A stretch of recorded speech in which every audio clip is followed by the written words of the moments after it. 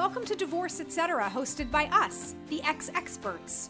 We're here to give you all kinds of information and tips on everything divorce. Plus, we're asking a lot of the questions that you may not even think of or know to ask, but we know because we've lived it, so we get it. We're Jessica and TH. Welcome, everybody, and welcome Evan Weinstein to today's podcast. Evan is a partner at Weinstein Family Law and noted proud husband and father. So he is a family man, and he practices in the state of New Jersey as a family law attorney on both sides, mediation as well as litigation if necessary. So welcome to our podcast today. Thank you very much for having me. Thanks for taking the time. Oh, it's always a pleasure. So what we wanted to kind of dig into today is, what are the top 3 questions people ask you when they walk into your office for a consultation? There's 2 that are the most prevalent by far. The first one is, how long is this process going to take? And the second is, how much money will it cost me? After that, I would say there's 2 more that are that they actually aren't that close, but they're the 2 other most prevalent questions. Number 1 is, will I be able to still drive my BMW when all this is said and done, or take a trip to France, or do whatever? And then the other one would be, will my children be okay after all this is said and done? Isn't that funny that the kids come after the BMW? Right. I mean, Mama's got to be happy. Well, I would say this, that the first time that a client comes to see me, they generally are nervous. Yeah. They are stressed out by being in a not the best type of relationship, and they have fear of the unknown, because for most, they've never dealt with the process before. Sure. And so I certainly can empathize with them. And I try to be soothing, but I try to be realistic from the beginning, because it's okay to have hope. It's never okay to have false hope. So I really take pride in the fact that I'm able to offer my clients good advice from the minute they start talking to me. Do you feel like they're shocked by your answers in the beginning because they may be thinking something based on either someone else's experience that they know, or just la la land, and then you come in as a straight shooter? What's their reaction? Shock is an understatement. I would say that many people that first talk to me, they are completely baffled by the process. And I really attribute that to both the media and friends of theirs, because everyone knows someone who's been divorced. Everyone has family, friends, or whomever. So everyone knows someone that's divorced, and everyone has a story they share about their divorce. And the stories are usually never good. They're just never good. So people start seeing me, and they already have this kind of negativity, this kind of negative energy. And I try to make that I try to be as realistic as possible, but I always try to demonstrate to people that there is a life after all this is done, and they're going to go forward. Their family is going to go forward, and things will change, but they don't have to be horrible. But don't you feel like if they're coming in to some extent with sort of like a negative perspective about it, that like you're going to be managing their expectations up because they're already coming in with like a worst case scenario? Well, no, not really, because a lot of times people that are coming to see their attorney, they want blood. They're thirsty for blood. Right. So they do want blood. Yeah. They're angry. They're upset. And it's oftentimes even the spouse that wants to get divorced, and if the other spouse does not want to get divorced, the spouse that wants to get divorced really has some anger as well. It's just part of the process is dealing with the emotions. and trying to separate the emotion from the legal principles. Yeah. And I would encourage everyone that is considering to get divorced to have an honest conversation with their attorney and also their spouse. I mean, there's no reason why two people that once loved each other can't try at least to work on things as part of their divorce. So those are the questions that you get, but what are the questions that people really should be asking you when they come into your office? You get those other ones, but what should they be asking you? If they have children, they certainly should be asking, what would be a fair way to co-parent children? That's a very important question, I think, for parents to ask. Mm-hmm. And then another question should be that it's very common that one spouse feels like the other spouse knows more about their economics, their interpersonal economics. Don't you feel that's the truth, though? Like in most cases? It often is the truth. Yeah. It absolutely is. Yeah. And what I tell people is that although we may never know all the details of every single financial transaction, through discovery, we should be able to get a pretty accurate sense of how things are. Mm-hmm. Are we going to be able to account for every penny that was spent during the marriage? Right. No, it's an impossibility. You shouldn't be wasting your time and money doing that. Do you recommend forensic accountants? Do you work with them? In cases where there's an issue of dissipation of assets, in cases where there's valuation issues, in cases where there's a discrepancy as to what the standard of living was or has been or should have been. Right. Yes. So will you explain those terms a little bit more for people in case they don't know what that means? Valuation, sure. What do those things mean? Okay. All right. So I am a businessman. I'm a lawyer, and I have an interest in my law firm. If I were to become divorced, which I hope I never do, by the way, but if I were, the value of my interest in my business, in my law firm, would have to be valued. The only way to determine the value would be to have an accountant, a forensic accountant, come in and value my interest in my firm. They would be looking at financial documents that my firm maintains.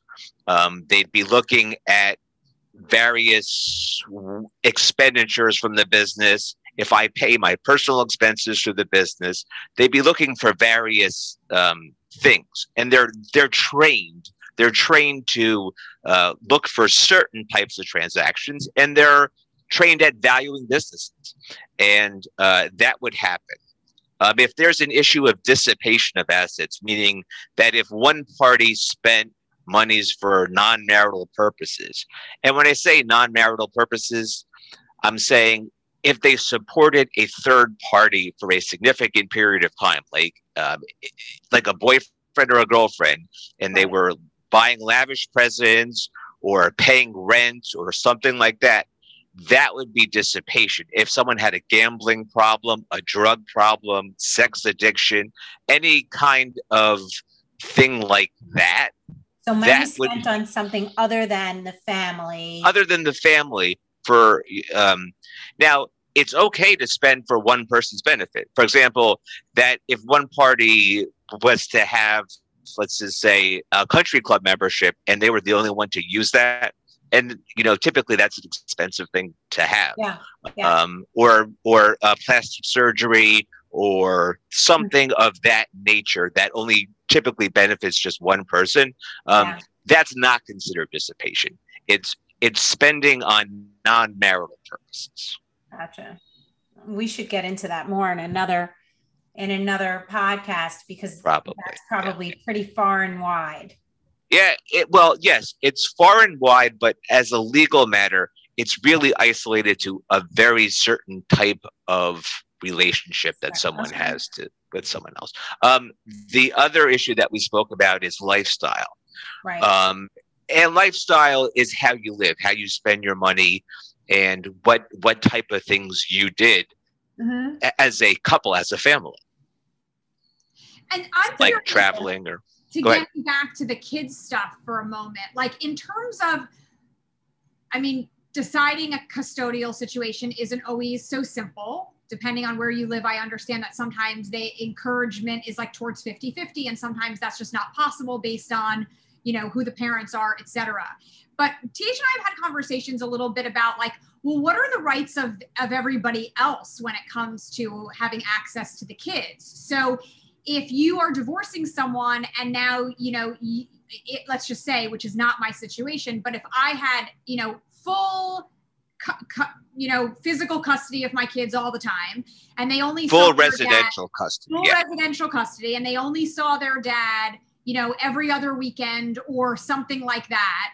But prior to the divorce, his mother would come in and see the kids 3 times a week, right? And now I theoretically could choose to some extent, right? Like, well, how does that, I'm curious, how does that work? Okay. Well, there is something called grandparents visitation. And there's various case laws nationwide, but they all pretty much follow the same concept, that if the grandparent had a relationship prior to the separation, that grandparent should be able to maintain whatever relationship they had at prior.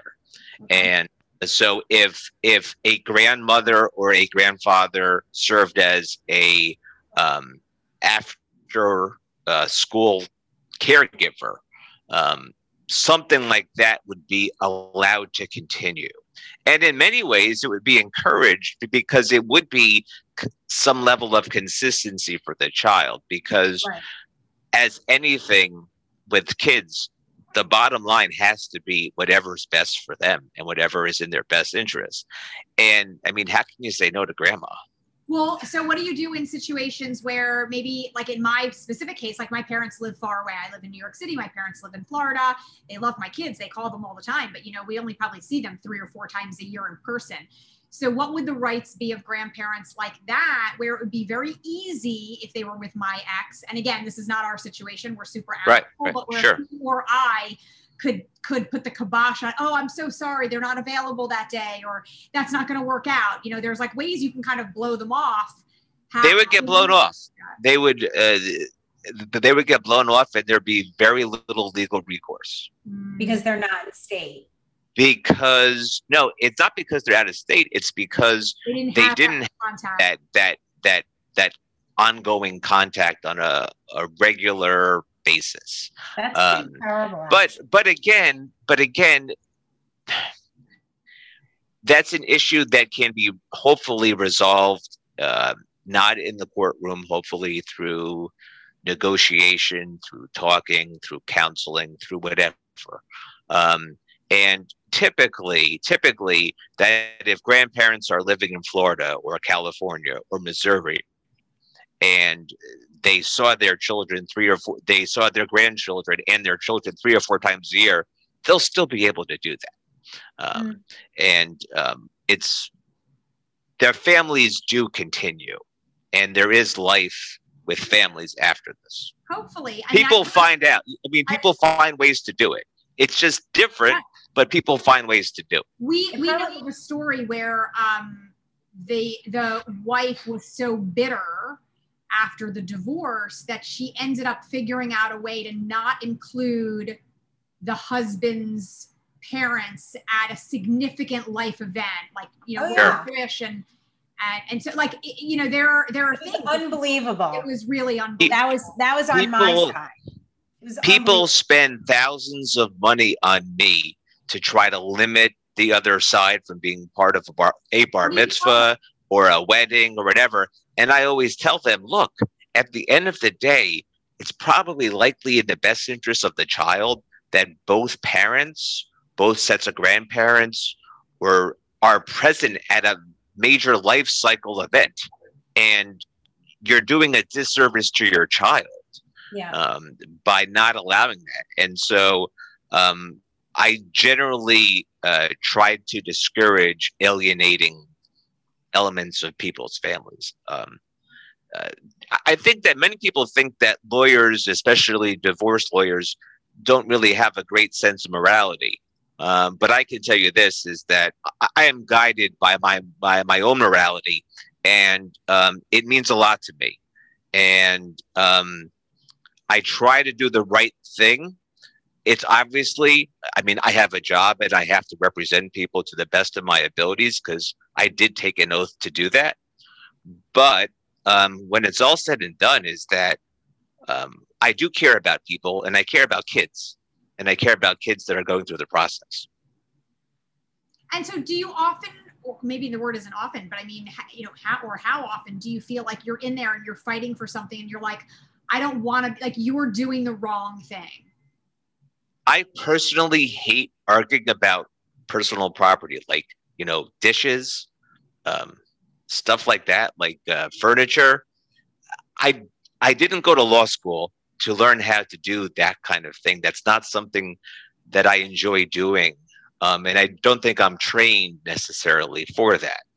And so I try to discourage things that I believe are taking away from the serious issues that people really do have. There are a lot of serious issues in a divorce, and people should not be spending their time, money, and energy on minutia. No one wants your used furniture. No one. It becomes a power play.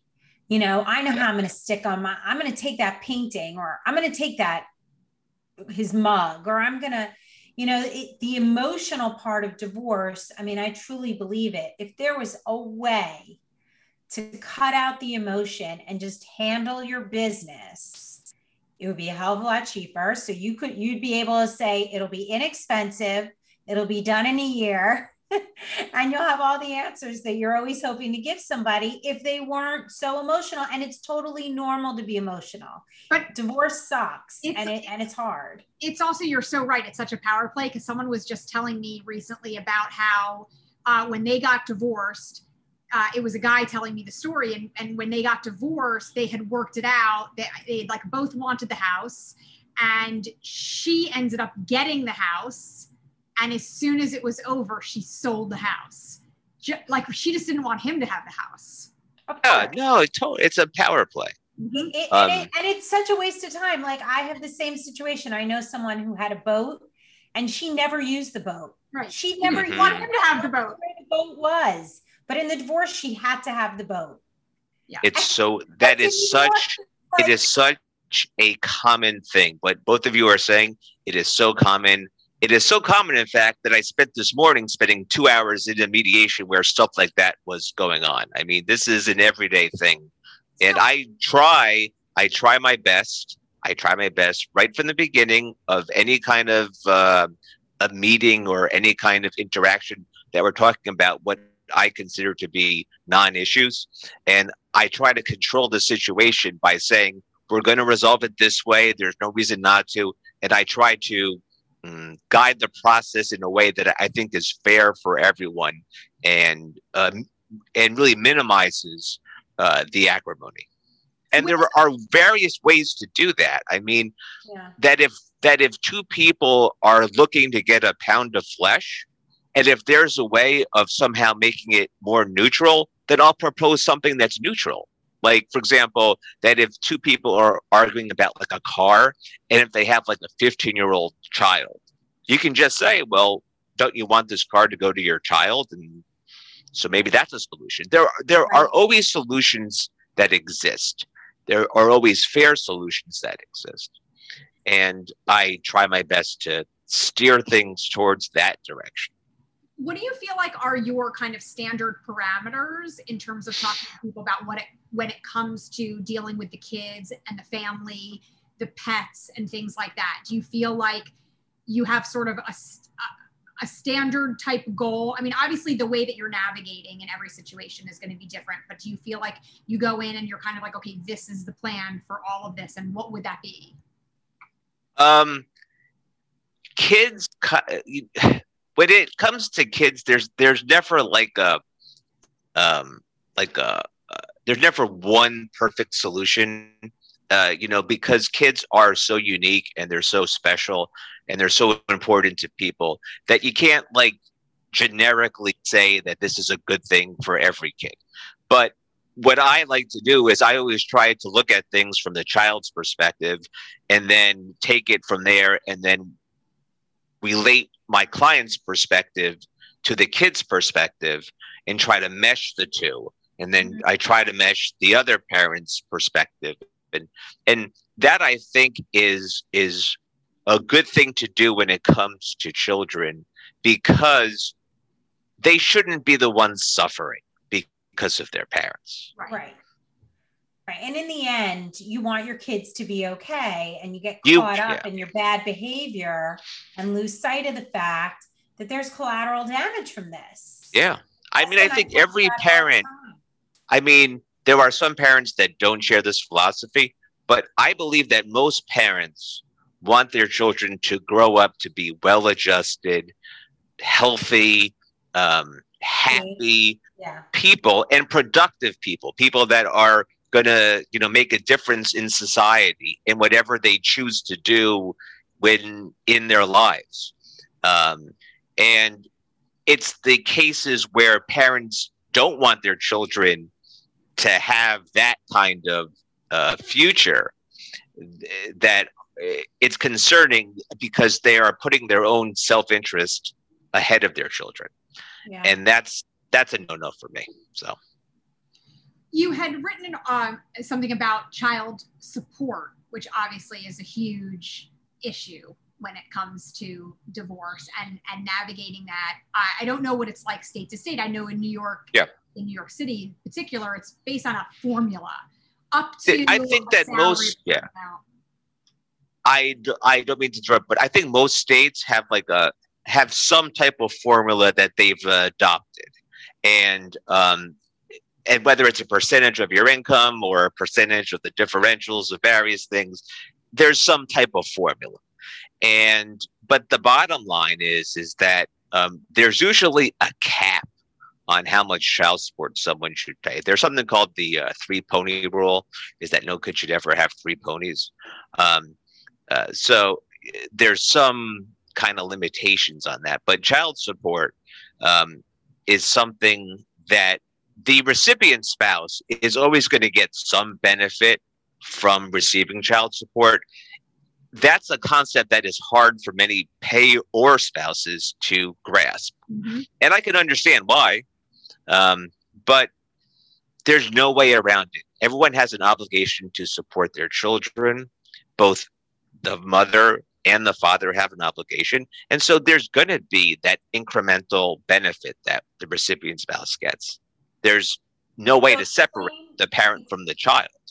Explain what parents live with the child. Exactly. Explain what it is for people so they understand. In the most word, I would say that basically child support is a contribution from a spouse that either has a higher income or significantly more assets to the spouse that would have less income and or less assets, or both.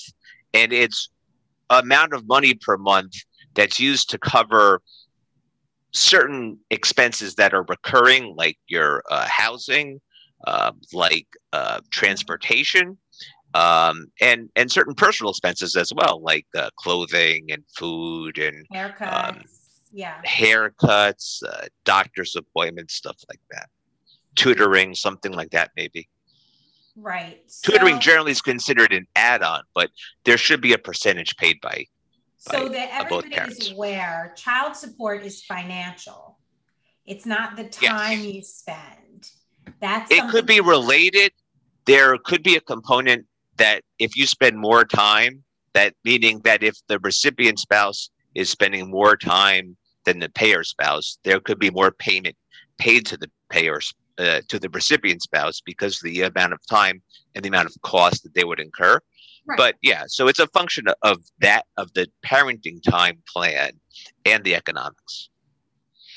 And always something that people are always arguing about. And I've heard multiple stories of people trying to go back to the courts and have adjustments made based on their tax returns from the prior year, or, you know, a dip in salary. Although actually, as we're talking about it, I wonder if like post-pandemic, if a lot of child support arrangements are being modified based on the fact that a lot of people's jobs and incomes must have changed during the last couple of years. I was to anticipate a boom in my profession, so to speak, in my kind of niche as a lawyer. I think there will be a lot of modifications to both child support and alimony in the foreseeable future, because I think most of the financial experts are predicting some kind of change to the economy. I hope personally that there is no change to the economy and that things stay relatively healthy. I'm not looking for bad things to happen, even though it may help my business.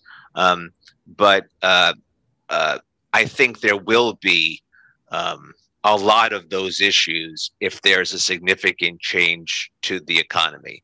And it's I find that to be unfortunate. Too. And it is, what people should also know is that when it comes to the modification of support, whether it's child support or alimony, they're actually very costly legal proceedings. I bet. And that's what I'm saying. You have to decide if it's really worth it. Right. And if a family is suffering financially, a great alternative to traditional litigation over the change of circumstance would be to pursue that issue in mediation. It would make more sense than wasting money on the legal process. Now, the legal process has to be a certain way. There's rules, there's procedures. That's never going to change because fairness demands certain things happening. In mediation, you're able to control that and tailor certain rules to the benefit of the litigants. Yeah. As always, we have so much more that we could continue this conversation with. So I hope that you'll come back to do a part 2, because I feel like we haven't even scratched the surface when it comes. I enjoyed myself. This was fun for me. I mean, I enjoy my job, so I enjoyed talking about my job, and I hope that doesn't come across as being pompous or hoity-toity or whatever. But I'd rather go to a divorce lawyer that's not bitter about the process, and been in it so long and is sick of it, who still like enjoys being able to make a difference in people's lives. If you're coming from a good place, I enjoy it. It means something to me. I'm a second-generation divorce lawyer, and this is what I do. I didn't always think I would end up being a divorce lawyer. I from the time I was 10, I always thought I was going to be a lawyer, but I took family law in law school into class, and I'm sure we're running out of time, but it made a big It made a big impact on my life, and so now I pursue family law. Well, that's wonderful. And for anyone go ahead, CH. So what's the one thing that you want our audience to know? That I care about my clients and that they do have a life after all this is said and done. And that I am interested in trying to develop that for them. Love that it. next That's step the kind of in their lawyer lives. you want.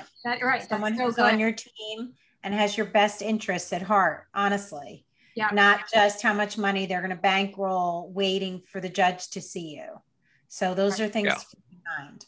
So thank you for that, Evan. And all of your contact information will be on our site on xexperts.com. For anyone listening, Evan's licensed in New Jersey.